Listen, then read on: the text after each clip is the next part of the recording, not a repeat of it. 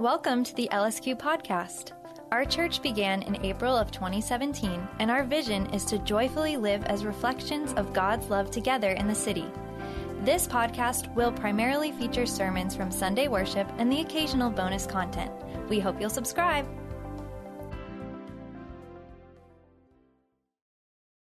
Our scripture today is from Hebrews 11, verses 1 and 2 and 32 through 40.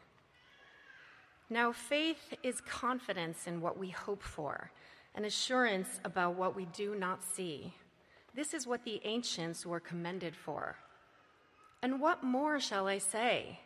I do not have time to tell about Gideon, Barak, Samson, and Jephthah, about David and Samuel and the prophets, who through faith conquered kingdoms, administered justice, and gained what was promised, who shut the mouths of lions, quenched the fury of the flames, and escaped the edge of the sword, whose weakness was turned to strength, and who became powerful in battle and routed foreign armies. Women received back their dead, raised to life again. There were others who were tortured, refusing to be released so that they might gain an even better resurrection. Some faced jeers and flogging, and even chains and imprisonment. They were put to death by stoning, they were sawed in two, they were killed by the sword. They went about in sheepskins and goatskins, destitute, persecuted, and mistreated. The world was not worthy of them. They wandered in deserts and mountains, living in caves and in holes in the ground. These were all commended for their faith, yet none of them received what had been promised, since God had planned something better for us, so that only together with us would they be made perfect. Amen. Good morning, everyone. When I was a young pastor, the only children in the church were mine. And it was an older congregation near my seminary, and obviously there was no place for my children to go. And when Dad was up preaching, they felt like they could come up the aisle and talk to Dad. Today is like that. It is okay for your children to make noise. Parents get so tense when their child makes noise and everybody else is trying to concentrate on the message. Please understand, this is what Jesus experienced.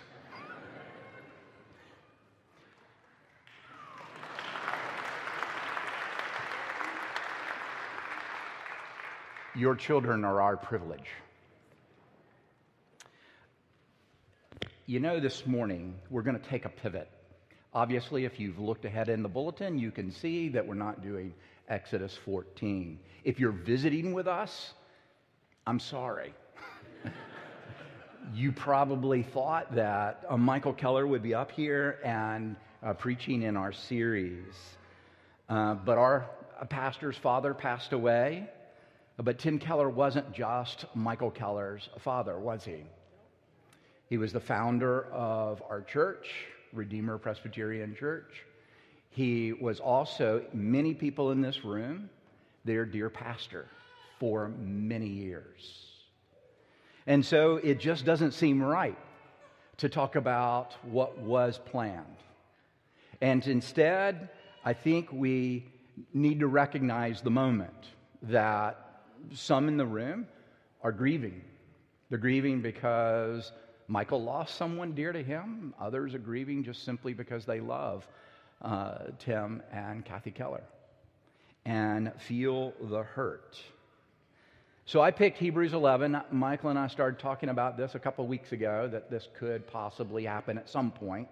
And so it didn't make sense for me to just do the next passage. And so I've been thinking about this passage for a while, although not a lot of notice to put something to paper, but at least you will get this.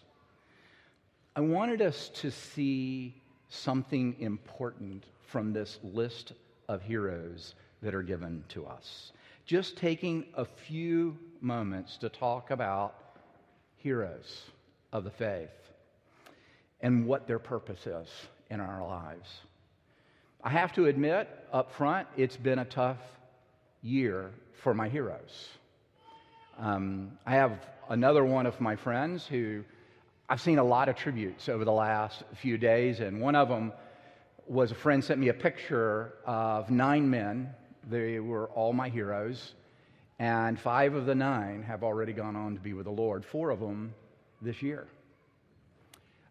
Started with Dick Kaufman, who for years was the executive pastor of Redeemer. And then God called him to San Diego to plant many churches in that area called Harbor Presbyterian Church. And so, great guy, taught me a lot about systems and structures and how church works, working with people. He was the first person ever who said that, Bruce, it sounds like you're a king, whatever that meant. I just tracked with the guy. Steve Smallman was very precious to me. He died on May the 14th, just a week ago today. Steve taught me tons about the gospel and how to believe the gospel and understand how the gospel grows us. It doesn't just save us. And Harry Reeder, who died just a day before Tim, who was a tremendous churchman to me, who taught me to love the bride of Christ, which seems to be lost so much in our culture, that Jesus loved the church.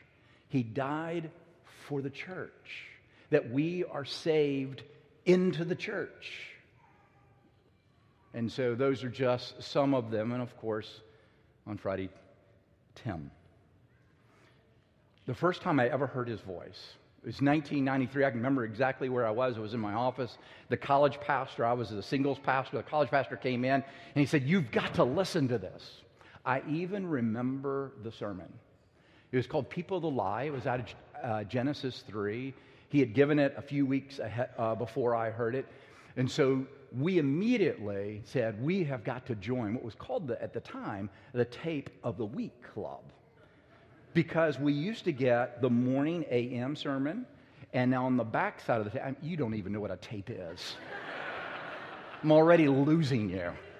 On the other side of it was the evening services, because at that time, Tim had 2 morning services and 2 evening services, and they put them on tapes. If you paid a couple of bucks, they would send you these tapes. And then we would sit together, this college pastor, a guy named Fred Harrell, and I would sit there, and we would critique Tim.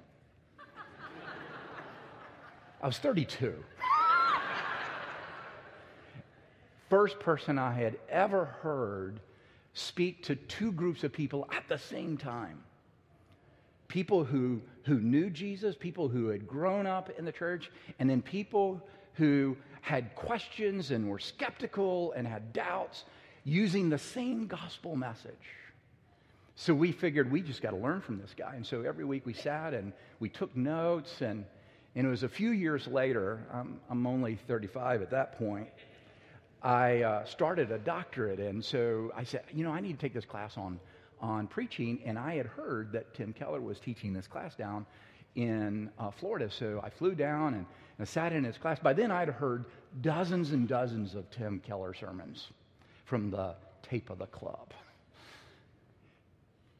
He was sitting in class and he was explaining how he puts it together and how we could talk to people that are in both groups at the same time, and how to take a passage apart. And so I raised my hand, and it just shows you how arrogant of a human being I can be.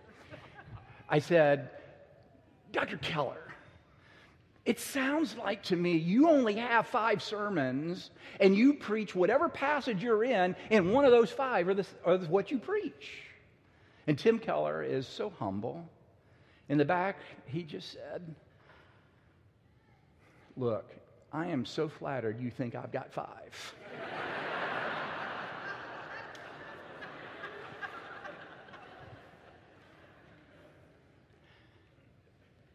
I got to know Kathy Keller through a committee that I got to serve on. I was writing a paper on the role of women in the church for our denomination. She was on the committee. We became writing partners and wrote so much of the pastoral part of this paper. And one of the things you draw from Kathy is how much she loves Tim Keller. that they were not just partners in ministry, but they were partners in life.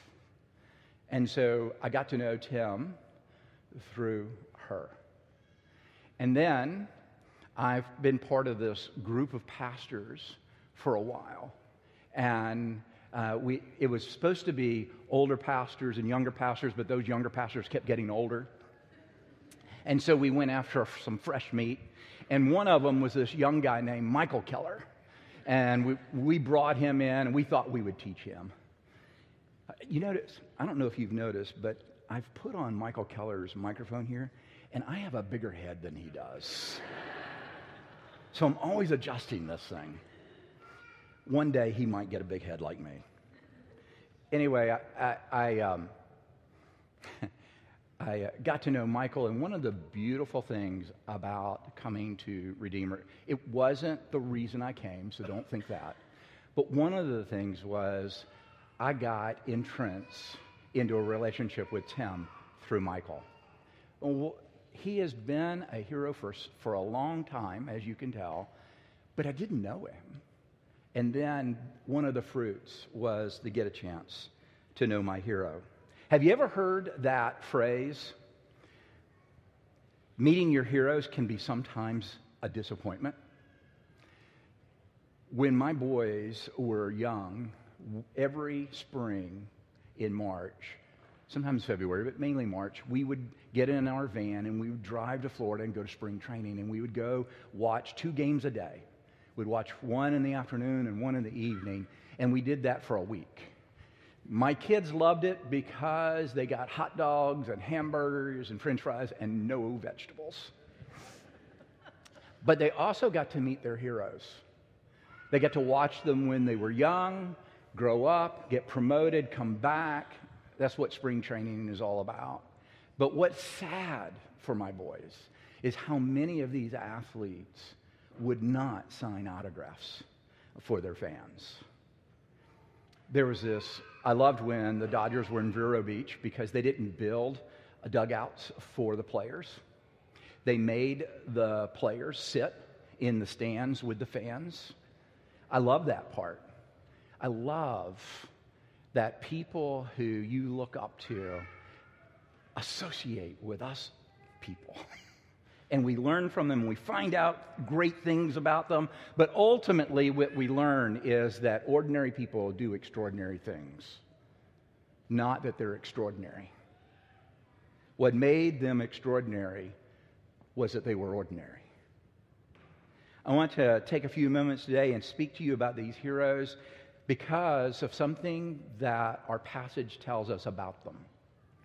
Those who believe in Jesus, it says in verse 38, the world was not worthy of them. After this incredible list of Old Testament heroes, and then he says, and this is where Heather had to pick up, I've got lots of other people I could talk about, but I don't have time. People who were beaten and by sword did great and wonderful things and suffered much for Christ, but they too are on this list. And they're on this list of whom the world was not worthy of them. First, I just want to say what makes a hero of faith. And then, secondly, for us to realize all of our heroes have faults if we get up close enough. And then third, and then we'll be done, and I hope it's quick enough that you don't feel that this is terribly long. We need heroes just like them. What makes a hero, it's given to us in the opening 2 verses of Hebrews 11. In verse 1, it says, now faith is confidence in what we hope for, and assurance about what we do not see. This is what the ancients were commended for. They were commended because they could see what others couldn't see and believe what others would not believe. That's the definition of a hero of faith, that they had received a promise and they believed the promiser who made the promise. One of the great in the list is Abraham. That's not his original name. His original name was Abram, which simply meant father. And here comes God while he's in the land of Ur and says, hey, Abram, I know you're kind of old here, and Sarah, your wife's kind of old, but I'm going to give you a child that you and your wife have longed for but have never received. He had to believe God when he left this secular city of Ur into a country that he had never been and never heard other than the promise. And so here Abraham first sees a son, and then he sees a people. Long before he had a son. At Redeemer Lincoln Square, we value questions and the people who ask them, which is why we hold a time of question and response, or Q&R, after worship on Sundays. It's an opportunity for anyone to text in questions and then process responses alongside our pastoral team and other members of our church community. If you have a question, feel free to email us at lsq@redeemer.com or join us at Q&R on a Sunday morning. And now, back to this week's sermon. And then to make it worse for this guy, God says, I tell you what, Abram is too small a name for you. I'm going to call you Abraham, which means father of peoples, plural. Because he says, my promise is that not only am I going to bless you, but through you, through this son I'm going to give you, the nations are going to be blessed. He had to believe what no one else could see. In fact, there was a lot of laughter in the house. There was a lot of laughter when people talked about how old they were and no children. Another person in this list is Moses, who first saw a people and then he saw a land. Because he believed in the promise that God was not going to just say, you're going to be my people, but I'm going to give you a place. I'm going to give you a place that's home. But it is only a down payment. It's only a deposit of what I'm going to give you, the ultimate land. But until then, you're going to go into this land, and it's going to be rich and beautiful and wonderful for you to be in. And he could see what 2 million people as slaves could not see. Can you imagine as he's describing this place that they're going to have, and they have never been there, because for 400 years they've been slaves. And so he could see this people and then the land. David, he first saw the land, but then he saw a kingdom. You see, God came to him and said, not only am I giving you this, but it is a kingdom that is going to last forever. And that one day, one of your children is going to be king forever. Now, he had to see that before it ever showed up. Because after he dies, not so good for the kingdom. But then there's Tim Keller, who saw a church and then a city. In 1989, Tim and I were not headliners together, but he was. And I was further down on the list of missionaries at a missions conference in 1989. I was raising money. He was raising money to come to New York City. I heard this tremendous description of a city that he wanted to live in, that he wanted a church to be established in and to grow and to influence and change, because he believed the power of the gospel changes everything. It changes a church to not only be for itself, but be for others, to be other-centric, to serve the city, to seek its transformation. He believed that before anyone else. In fact, people gave him money thinking that nobody can go to New York City and see people come to Christ. Most of America had written off New York City in 1989, but not Tim Keller. He saw one of the greatest cities on the face of the planet and said, they need the gospel. And he came. What a gift, of whom the world was not worthy. But thank God he gave them. But they had feet of clay, just like us. Verse 39 says, yet none of them received what they had promised. Verse 13 says, all were still living by faith when they died. But up close, you do see their flaws. Abraham, he goes out into that beautiful country, and he runs around there. And when he comes across someone who might be threatening, he says, this woman who's with me, she's not my wife, she's my sister. All to save his life. He doesn't do it once, he does it twice. To save his own skin, he gives up his wife. He joins Sarah in the plan to produce an heir. When God seems to have taken his time to give him that heir, he says, well, I'll just take this into my own hand, sleeps with his maidservant Hagar and produces Ishmael. And God says, no, that's not the one I was talking about. I have another. Abraham did not live long enough to see those people. He saw the son, but he did not physically yet see the people that would come. Moses, not raised in his own home, raised among the Egyptians, and then when he begins to identify with his own people, he ends up murdering one of the guards. But that's not his only failure. He didn't trust God to produce what he needed, and so you'll read that he struck a rock twice. And God says, you only need to strike it once. You know, it's not like I need a lot of theater. You don't need to do smoke and mirrors. I just need to do me. Don't do me.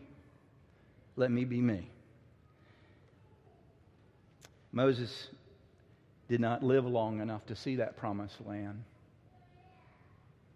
David, if you ever heard about power dynamics, he's the king. He looks across the way and sees a young maiden who's married. Her husband's gone off to war, and he says, you know what, I'd rather have her.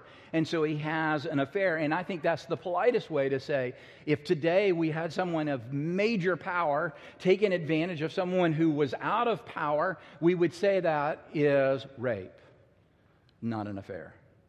And then to cover it all up, he has her husband murdered, killed at the front of the line. David's sons, when he finally dies, takes over the kingdom and they divide it. And then it eventually falls apart and goes into captivity or worse.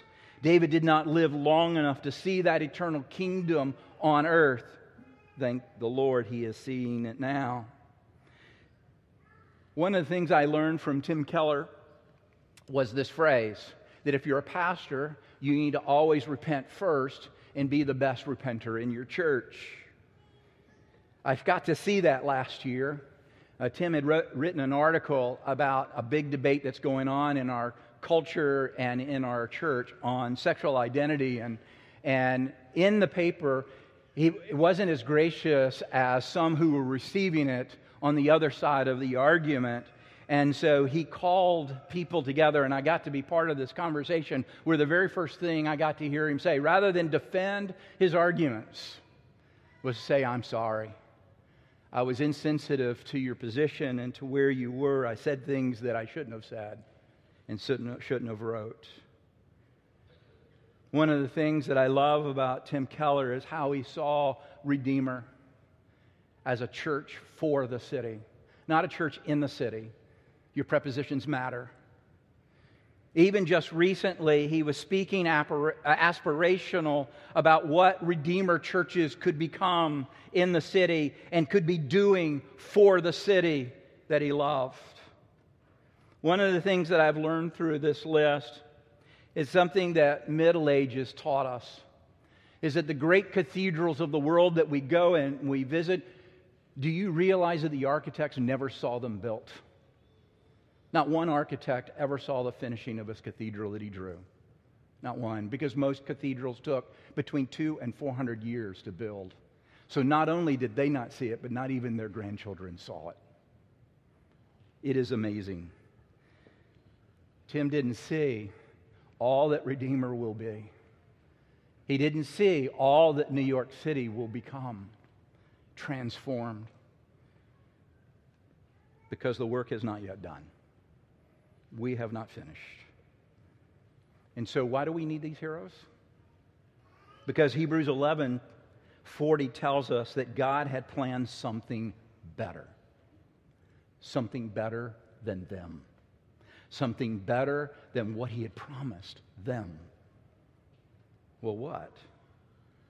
The true hero that all heroes point us to, all good heroes point us to, that there really is a better hero. True heroes of faith will always point you to the hero. Abraham, Moses, David, Dick Kaufman, Steve Smallman, Harry Reeder, Tim Keller all live to point us to the real hero, Jesus Christ, because he was their hero. Who is this one true hero?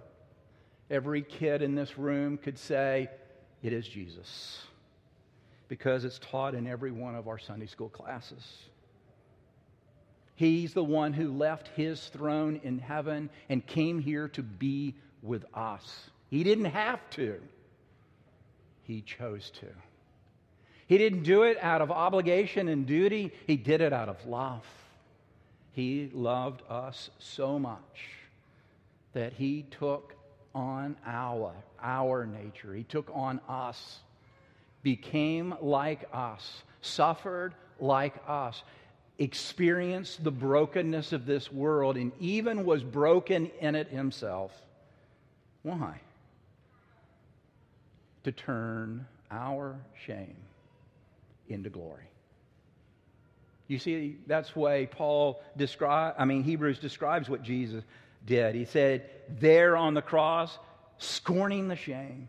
They meant to shame him on a cross by nailing him there. But ultimately, he turned that moment of shame into the glorious gospel to erase ours. That no matter what we have done in this life, no matter what has been done to you in this life, it is completely covered by the finished work of Christ. This is what heroes of faith believe. This is what they point us to believe. To see that our shame is completely covered.